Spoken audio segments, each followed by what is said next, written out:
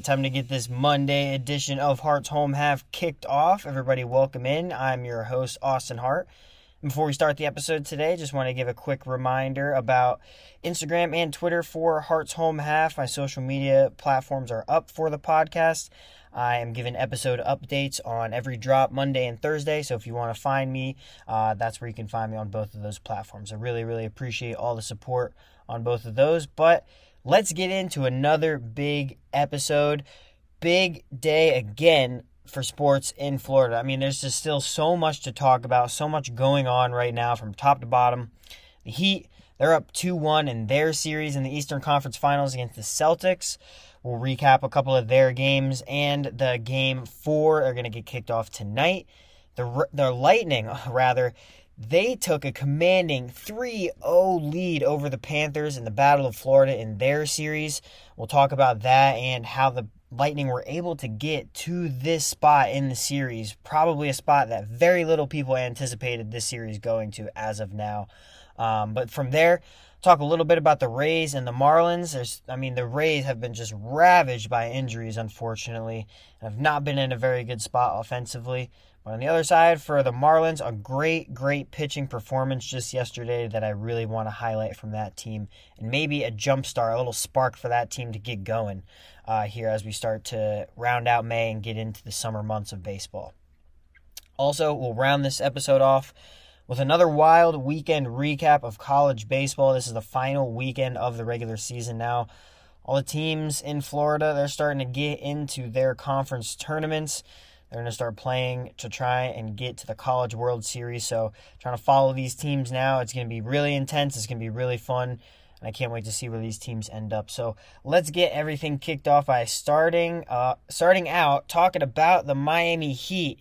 And go ahead, everybody. Keep counting this team out. Everybody wants to talk about the Celtics this and the Celtics that and what they haven't done and what they've done and who's injured and who's not. But no, we're going to talk strictly about the Heat because, by the way, they're leading the series. Everybody's talking about the Celtics on ESPN and all these national, syndicated stations that, the Celtics, they're the hot story. They're down in the series right now, okay? The Heat are playing their butts off, and they have taken 2 games over the Celtics. They're looking to take a third over them tonight in Game 4. But let's recap their Games 2 and 3, because the last we talked about, they were up 1-0, winning their first game at home. Game 2 on Thursday night, that was our last episode of the pod. Unfortunately, wasn't really the result that we were hoping for. The Heat unfortunately dropped their first home game in these playoffs. Celtics won 127-102 in that game. Jimmy Buckets, he had another great game. He led the team in scoring yet again.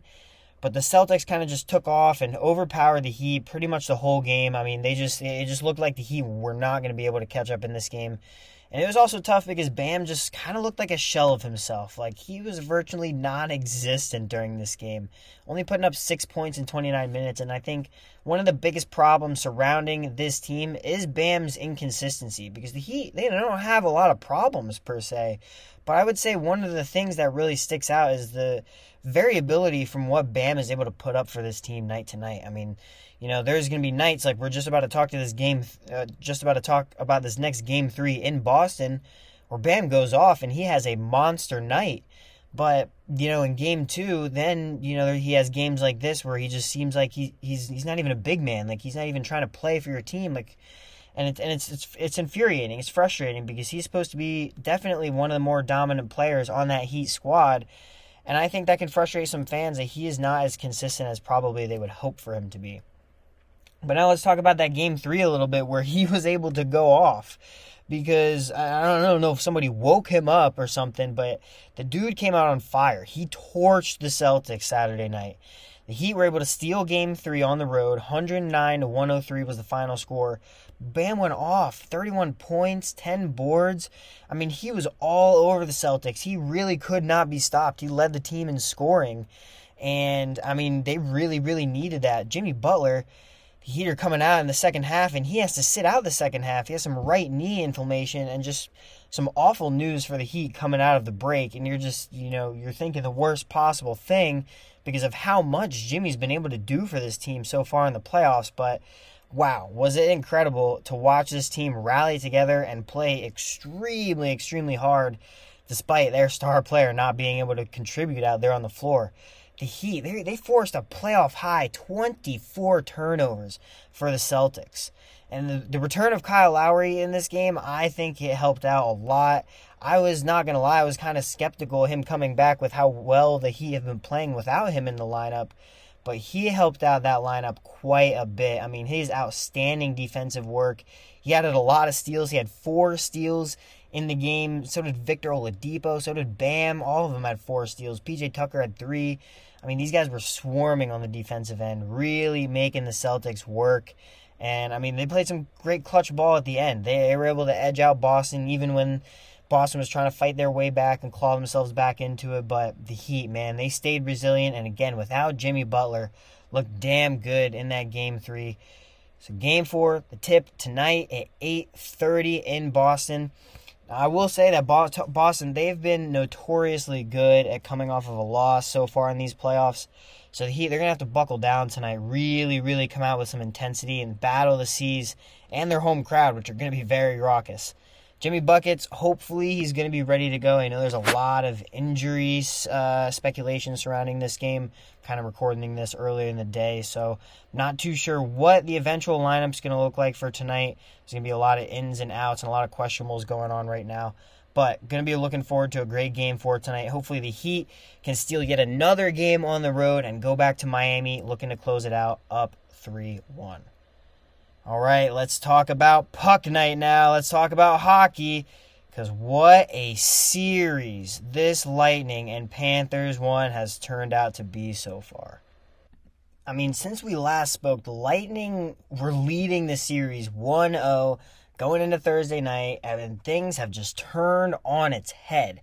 After Game 2, the Lightning emerged with a 2-1 victory, put them up 2-0 in the series, heading back to Tampa. And, I mean, what a great spot to be in after that game, right? Because you knock off the President's Trophy winners at home, 2 straight games in the playoffs, when the Panthers have been nothing but dominant at home this season. I mean, that's incredible. It's very, very hard to do that, and I do give a lot of props to the Lightning for being able to go in and do that down in Sunrise. But as for that Game 2, the power play connected early in the game for the Lightning as Corey Perry, Corey Perry, calling him Scory Perry. I mean, he's just been on fire for the Bolts as of lately. Braden Point's absence has really opened the door for Corey Perry to step up. And unfortunately, on the other side, the Panthers' power play just has been sputtering, especially in that Game 2. I mean, all throughout the playoffs, after that game, they had gone 0 for 25 on the power play through the playoffs in that point. I mean, the lone goal from the Panthers in that game came in the late second period, but the heroes really, Kucherov and Colton, late in the third period, literally 3.8 seconds remaining on the clock. Nikita Kucherov, he jumps on a loose puck behind the Panthers net and just makes this beautiful, gnarly, no-look pass to Ross Colton, sliding right down the slot. He one-times it home, past Sergei Bobrovsky, and that's the game winner for the Bolts in Game 2.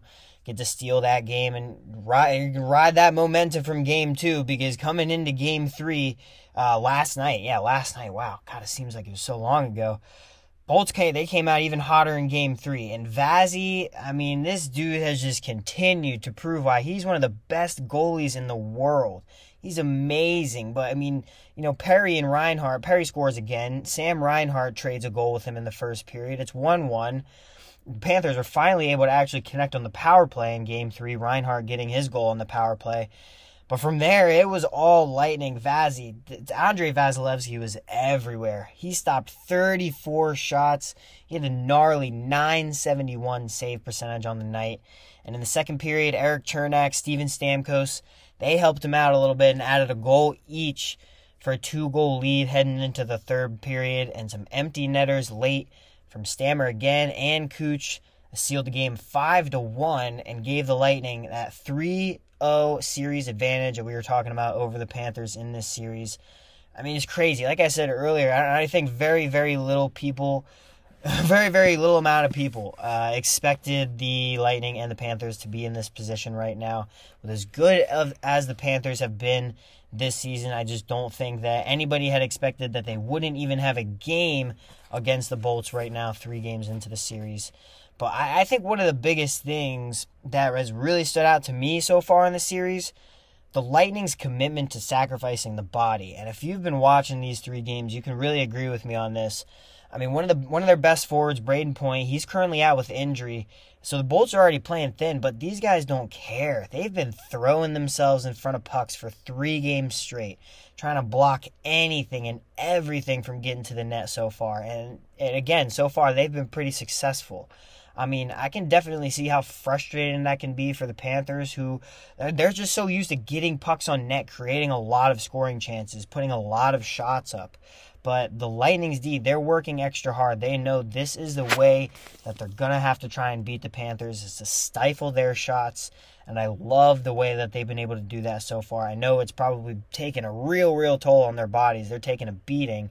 But if they're able to close out the series quickly and just give their body some time to heal, rest before the next series, that would be optimal. But again, can't get ahead of yourselves. Game 4, it starts tonight at 7 in Tampa. It's crazy. It's a back-to-back schedule. Just played a game last night, and now Game 4 is tonight. The Lightning, they have the chance to sweep tonight, and the Panthers, they are looking to do anything to get a game tonight and stay alive in the series to take it back to Sunrise. So great game tonight. Can't wait to be watching that. 7 o'clock puck drop tonight. 4 puck night, baby. All right, let's move on a little bit now, and let's talk some baseball. And we won't spend a ton of time in the MLB right now because there's not some huge storylines, I would say, with the Rays and the Marlins right now. But the storylines that we do have, let's dive into the Rays first.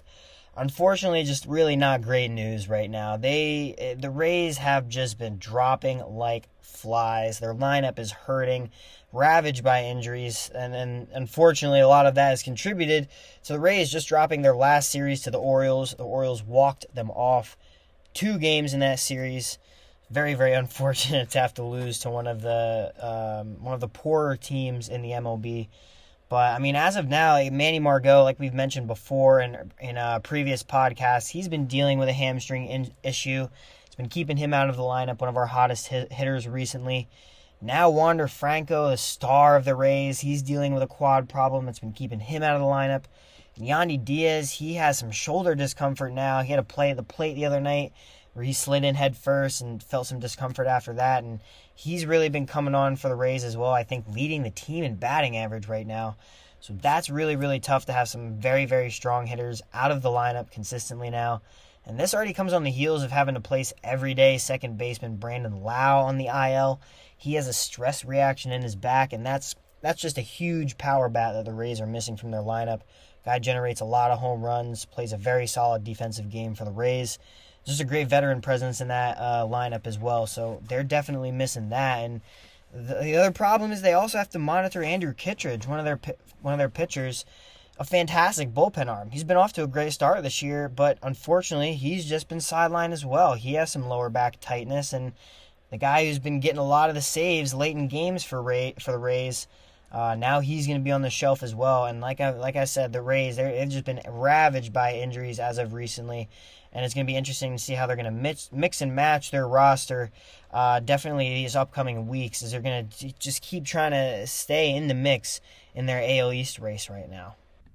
As for the Marlins, they haven't had much to talk about either recently, unfortunately. They've had a just kind of string of losses that they've had, especially this past week.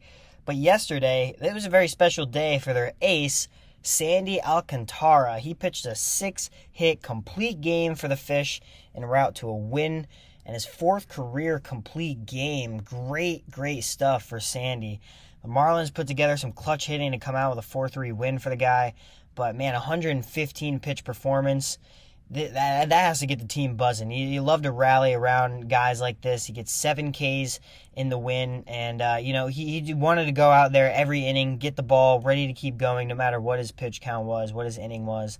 And I just hope that this is the kind of performance from your pitchers. You don't have to use any of your bullpen arms. You don't have to, worry about anything else. This guy's just going out and dominating, cruising all game for you. Really, really hoping that this is going to be that little spark that the Marlins would need to generate some more wins. Definitely, as we were saying earlier in the podcast, as summer baseball is starting to ramp up, starting to get into the heart of the season, the Marlins going to have to put together some real good series. And I'm hoping that this can be that little spark for them. A great pitching performance by Sandy Alcantara. Really hyped for him and getting his 4th complete game yesterday. All right, let's switch over now and talk about the younger guys a little bit. We'll talk about college and the wild weekend recap we got from this weekend. Like I mentioned before, this was the last regular season weekend for these guys. So now they're battling in, conference tournaments, and to go for the chance now. They're competing to try and go to the College World Series, and it is going to be fun to keep watching these guys for the next couple weeks and see how hard they're going to be competing. Let's start out talking about UF, the Gators. They were able to get a series win over South Carolina this weekend. They had wins on Thursday and Friday. Unfortunately, just dropped that series finale on Saturday. But Wyatt Langford, great for this guy. He's had a monster season for the Gators. He was named SEC Player of the Week. And Judd Fabian this weekend was able to notch his second 20-homer season of his college career. Back-to-back, actually, because his first 20-homer season was last season. So great for that guy. He's going to be, yet again, a very high draft pick in this upcoming MLB draft. The Gators, they actually draw South Carolina yet again to play them for their first matchup in the SEC tournament. That should actually be tomorrow night. FSU, unfortunately, the Noles, they had a really tough weekend this time around. They came into the weekend ranked number 20 overall and dropped out after being swept by North Carolina. Yes, unfortunately, they got swept. Just a really tough performance all around. Hitting just not really up to the Noles standard that they've been trying to work on all this year. And pitching just not as sharp as it has been this year as well. But a couple bright spots. Parker Messick, he was named to the first team All-ACC for the second year in a row. Bryce Hubbard makes second team All-ACC, and Jaime Ferrer making the all-freshman ACC team. Very great for them. And FSU, they're going to look to hopefully shake this off and just go into this ACC tournament with lots of revenge on their mind. They're going to be playing Virginia and Notre Dame on Tuesday and Wednesday in their ACC tournament. Also in the ACC, Miami, they were able to win this weekend series over their rival in the ACC, Notre Dame.